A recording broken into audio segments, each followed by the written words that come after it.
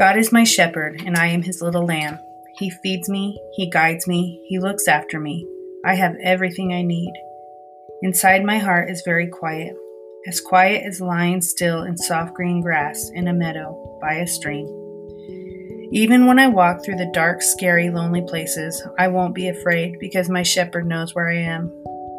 He is here with me. He keeps me safe. He rescues me. He makes me strong and brave.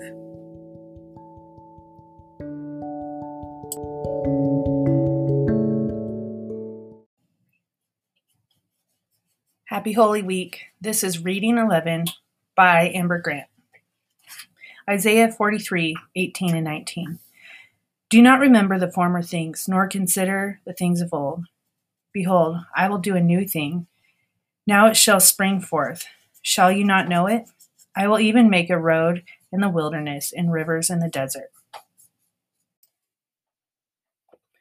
I know springtime is when many believers think of this verse, but it's on my mind year-round. We think of it as a beautiful picture of renewal and growth. Sometimes, actually most of the time though, when God is doing a new thing, it isn't beautiful in our eyes or from our perspective. On the contrary, it's painful and sometimes ugly. In order to make something new, you usually have to tear down the old so that you can rebuild. In our small picture, I felt like God is taking things away or not intervening, but I see that he is more near and present than anyone else. When I was let down or tragedy would hit in the past, I would quickly become disillusioned.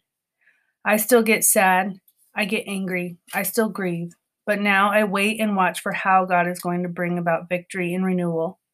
Sometimes it's victory in me, and sometimes it's in our circumstances. What I see that I need more and more is a flexible spirit that is willing to go to the hard and dark places so that God's light can shine brightly.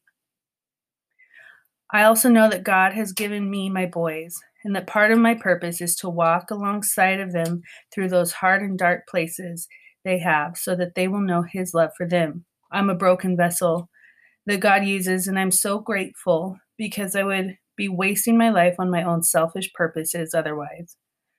I'm not a special person because I can carry such a tremendous load. People say that a lot, and I'm thankful for their encouragement. But what it really is I just have a mighty, loving God who empowers me to do so and wants to love on us through those around us. Lately, our road seems to have gotten narrower, as if it's going to run out. But this is another way for God to show his faithfulness.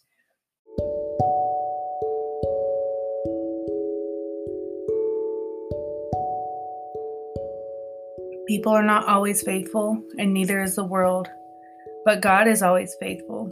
So I step up today with courage, and because Jesus died in my place so I could live for him. Purpose is born out of tragedy. Do the hard thing.